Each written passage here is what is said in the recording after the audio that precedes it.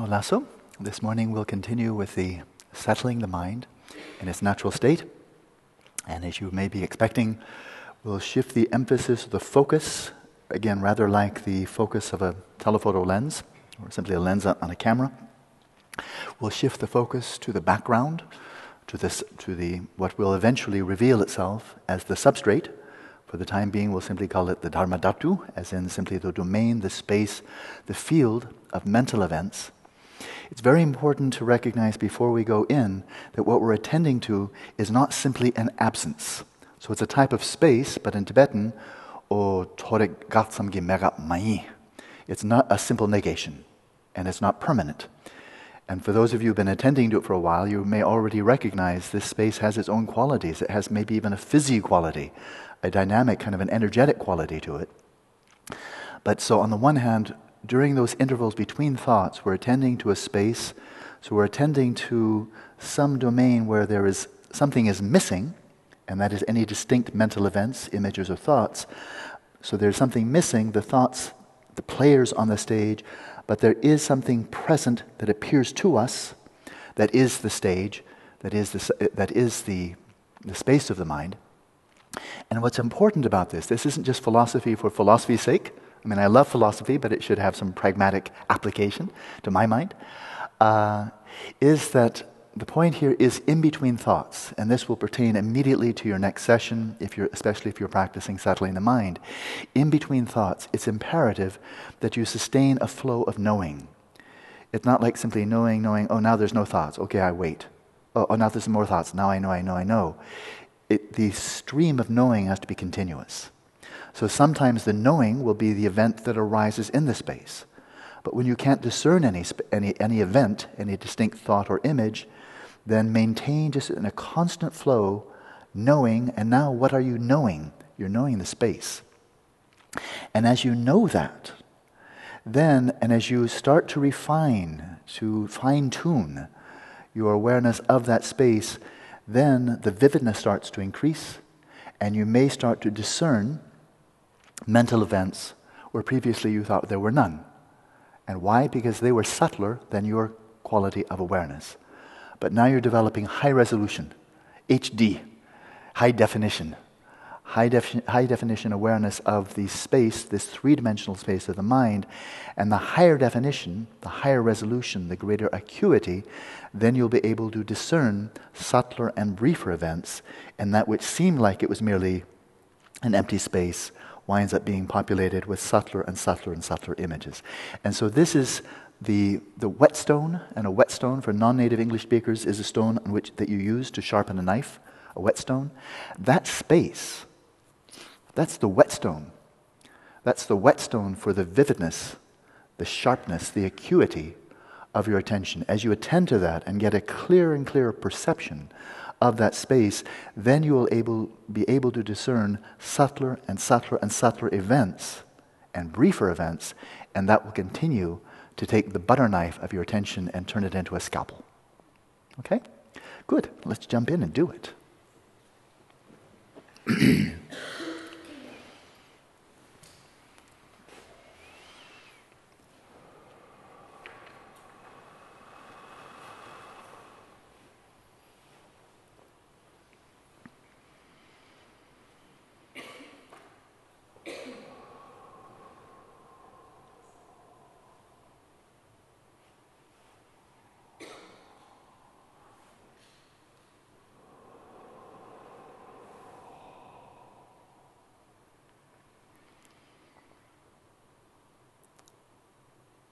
So with that preamble, I can use fewer words now for the actual session.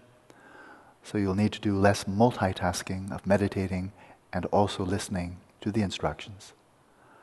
So as you're well familiar, let's settle the body in its natural state and the respiration in its natural rhythm, and begin by calming the mind with mindfulness of breathing.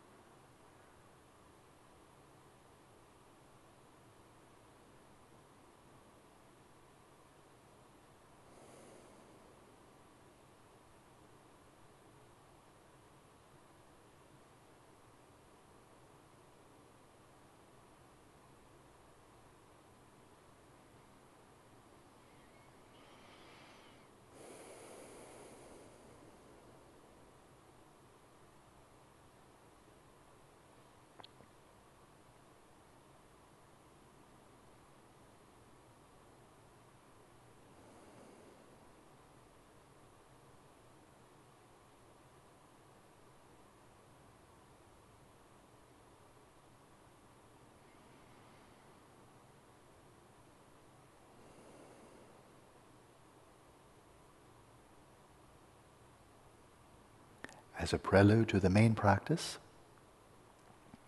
let's focus the mindfulness on the space of the body, and whatever tactile events arise within that space, and attend to this space and its contents with mindfulness free of distraction and free of grasping.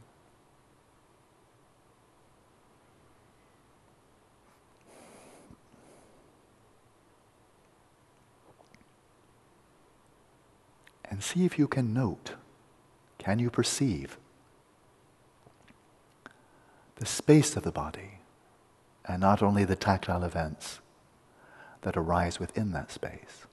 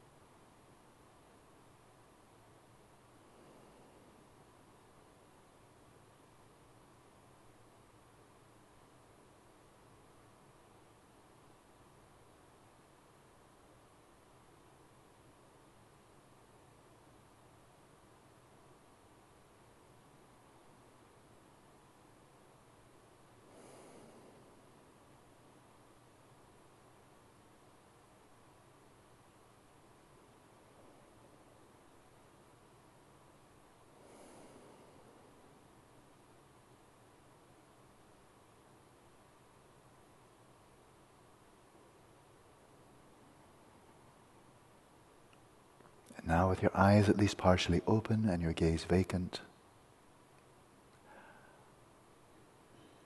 direct your mindfulness to the space of the mind and whatever arises within it. But as I mentioned before, with special emphasis or focus. First of all, on the intervals, the space that appears during the intervals between thoughts.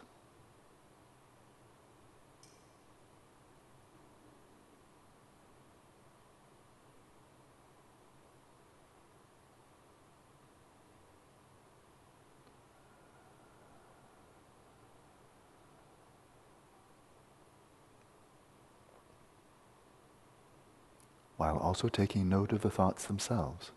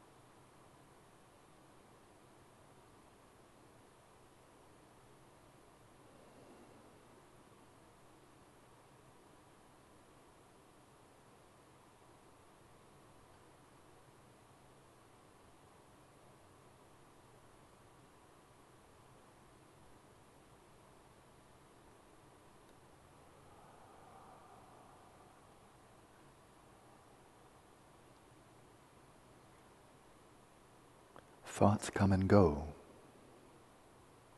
But the space of the mind is always present as an ongoing flow, for it is the space out of which thoughts emerge, in which they are present, and into which they dissolve. Sustain an ongoing flow of mindfulness, of the ongoing flow of the space of the mind, and whatever arises within it. Applying introspection, balancing the attention when it falls to an extreme. And let's continue practicing in silence.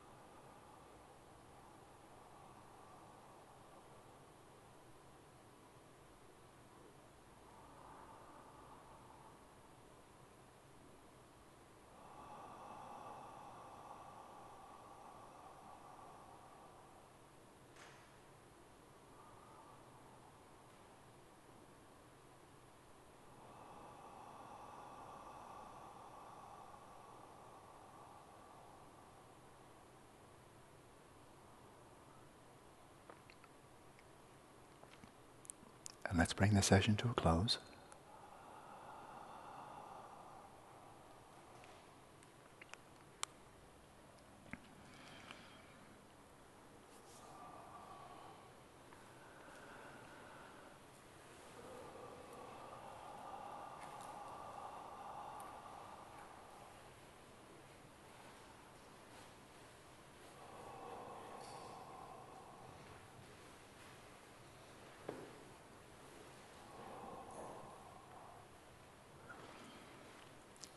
Well, not so.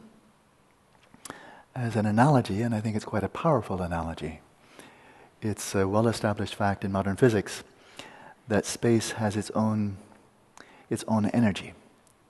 And that is, you can take a volume of space and then, as a thought experiment, just imagine sucking everything out of it. Right down to the elementary particles, and then every form of energy, thermal energy, electromagnetic. As a thought experiment, imagine even sucking out gravitational energy. So in other words, you've just got a volume of totally empty space with nothing in it except for space, 100%. Well, it's turned out, it was experimentally confirmed with something called the Casimir effect, and this was really the central topic of my undergraduate thesis in physics. The zero-point energy and the Casimir effect that gave empirical evidence to that effect, that there is actually an energy innate to space itself. And you can actually, and I did the mathematics, you can actually calculate the energy density of empty space. But you simply cannot have space without energy. You can add all kinds of energy to it. You can add electromagnetic, gravitational, and so forth. But if you take away all the additives, space still has its own energy. It's called the zero-point energy of the electromagnetic vacuum. I think it's a rather strong parallel. In fact, a very strong parallel. We're attending now to a space. And when scientists speak of such space too, they are also not speaking of a sheer absence, a mere absence, but something that is saturated with energy. So clearly that's not a sheer absence.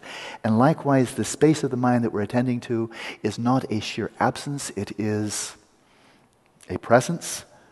And you may detect that there is a type of energy in that space.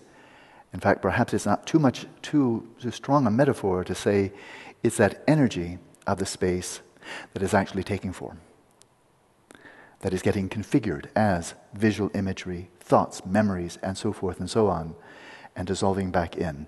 So energy becoming kinetic, manifesting in thoughts and so forth, and then dissolving back in potential, but a plenum, the space of the mind being more like a plenum, out of which the energy that is intrinsic to that space takes on all forms. Not only the forms in the space of the mind, but bear in mind all appearances to all the five physical senses are all appearing in the substrate. And therefore, everything you're seeing around you are displays of the energy of the space of your own awareness. So yesterday when I spoke of this stream of name and form, this flow of experience in which one facet, there is the naming quality, there's the facet of appearances arising, there's the cognizance of those appearances. One might think, if one has not understood what I said, one might think, oh, this is just a Cartesian soul all over again. This is just the Cartesian mind slapped together with physical matter. It's the same old problem. You still got the mind-body problem or mind and matter problem. So this is just the Buddhist version of it. And that misses the whole point. It really misses the whole point. This subtle continuum is not simply a mind. It is indeed a flow of consciousness, but it's also a flow of energy, sokigyu, a flow of energy. And it's called, in the Kala Chakra system, it's called jiva, so. Jiva is a flow of energy. But it's a flow of energy very much like an electromagnetic field. An electromagnetic field itself does not have information in it. It's just a field. It's just flat, physical. But we all know, everybody has a laptop. Everybody who's been awake in the 20th century knows that when you send messages from your laptop, what you're sending out is an electromagnetic field, which is not material, but it is physical, and it carries information. And so what is being transferred from lifetime to lifetime, what is fundamental, what is core here, is a flow of consciousness, to be sure. This subtle continuum, I'm going to stick with the Dzogchen terminology, the substrate consciousness, subtle continuum mental consciousness, aka bhavanga. Together with that and inextricable from that is a flow of space, substrate, Space is not a mind, so this is not simply a mind. It is consciousness space, space consciousness, but it's not just space consciousness, it's a three-part, it's a trinity. And the trinity is energy, the Sokigyu, the trinity of jiva, of energy, and that energy is configured with the information of your karma, your memories, your predilections, and so forth. And all three are inextricably intertwined. That's not mind. That's something prior to and more fundamental than mind and matter. But it has a physical aspect to it, and that's this prana, the subtle prana, lungtamo, which carries on from lifetime to lifetime. It's physical, but it's not material. Just as an electromagnetic field is physical, but it's not material in the sense that it's not made of atoms. So this proposal here is going from a neurocentric view, which is absolutely the dominating view of modern science, that everything, for a human being boils down to the brain. It's throwing that out very much in the same fashion that Galileo threw out the geocentric view, that everything goes around the earth. And he supplanted that, replaced that with a heliocentric view, everything goes around the sun.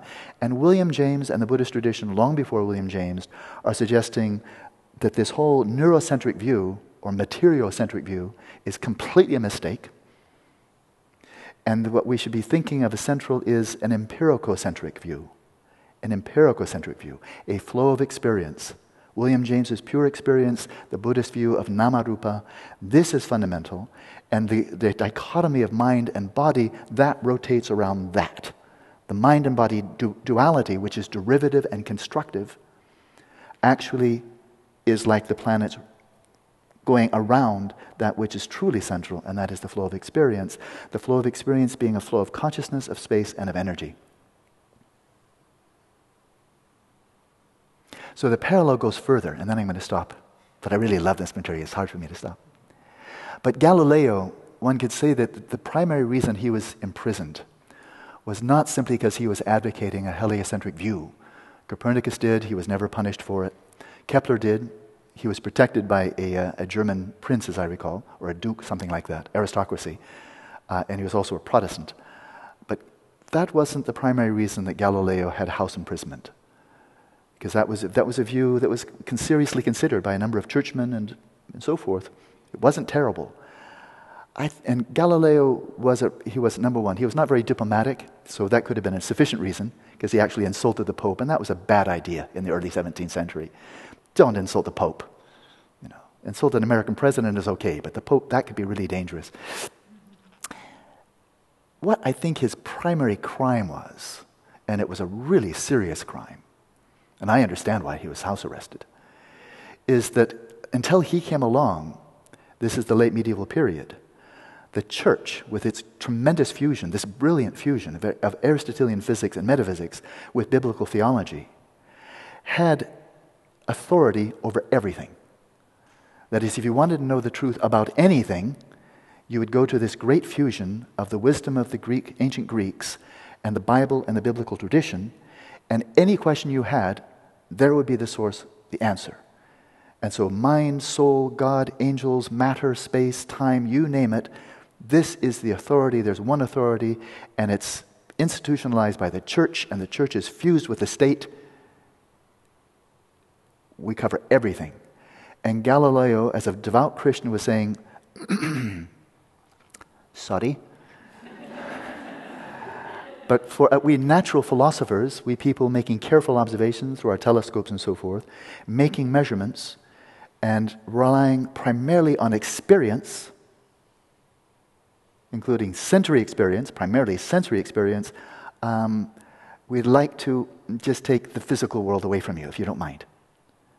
That is, if we discover anything experientially, empirically, we natural philosophers, that contradicts your wonderful story, your whole doctrine, you're wrong.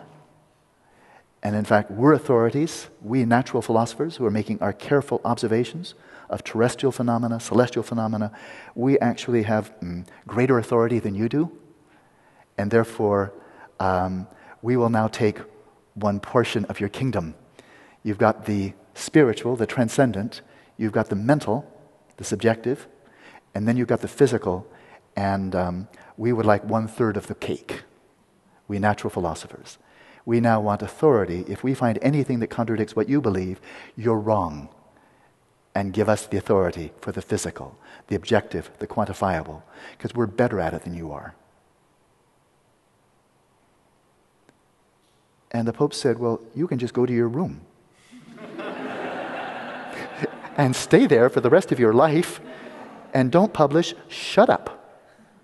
Because we don't want to give you 1/3 of the cake. We're doing very well dominating the whole cake. We want to have our cake and we want to eat it. And if you don't like it, you can go to your room. And we'll apologize for this in the 20th century.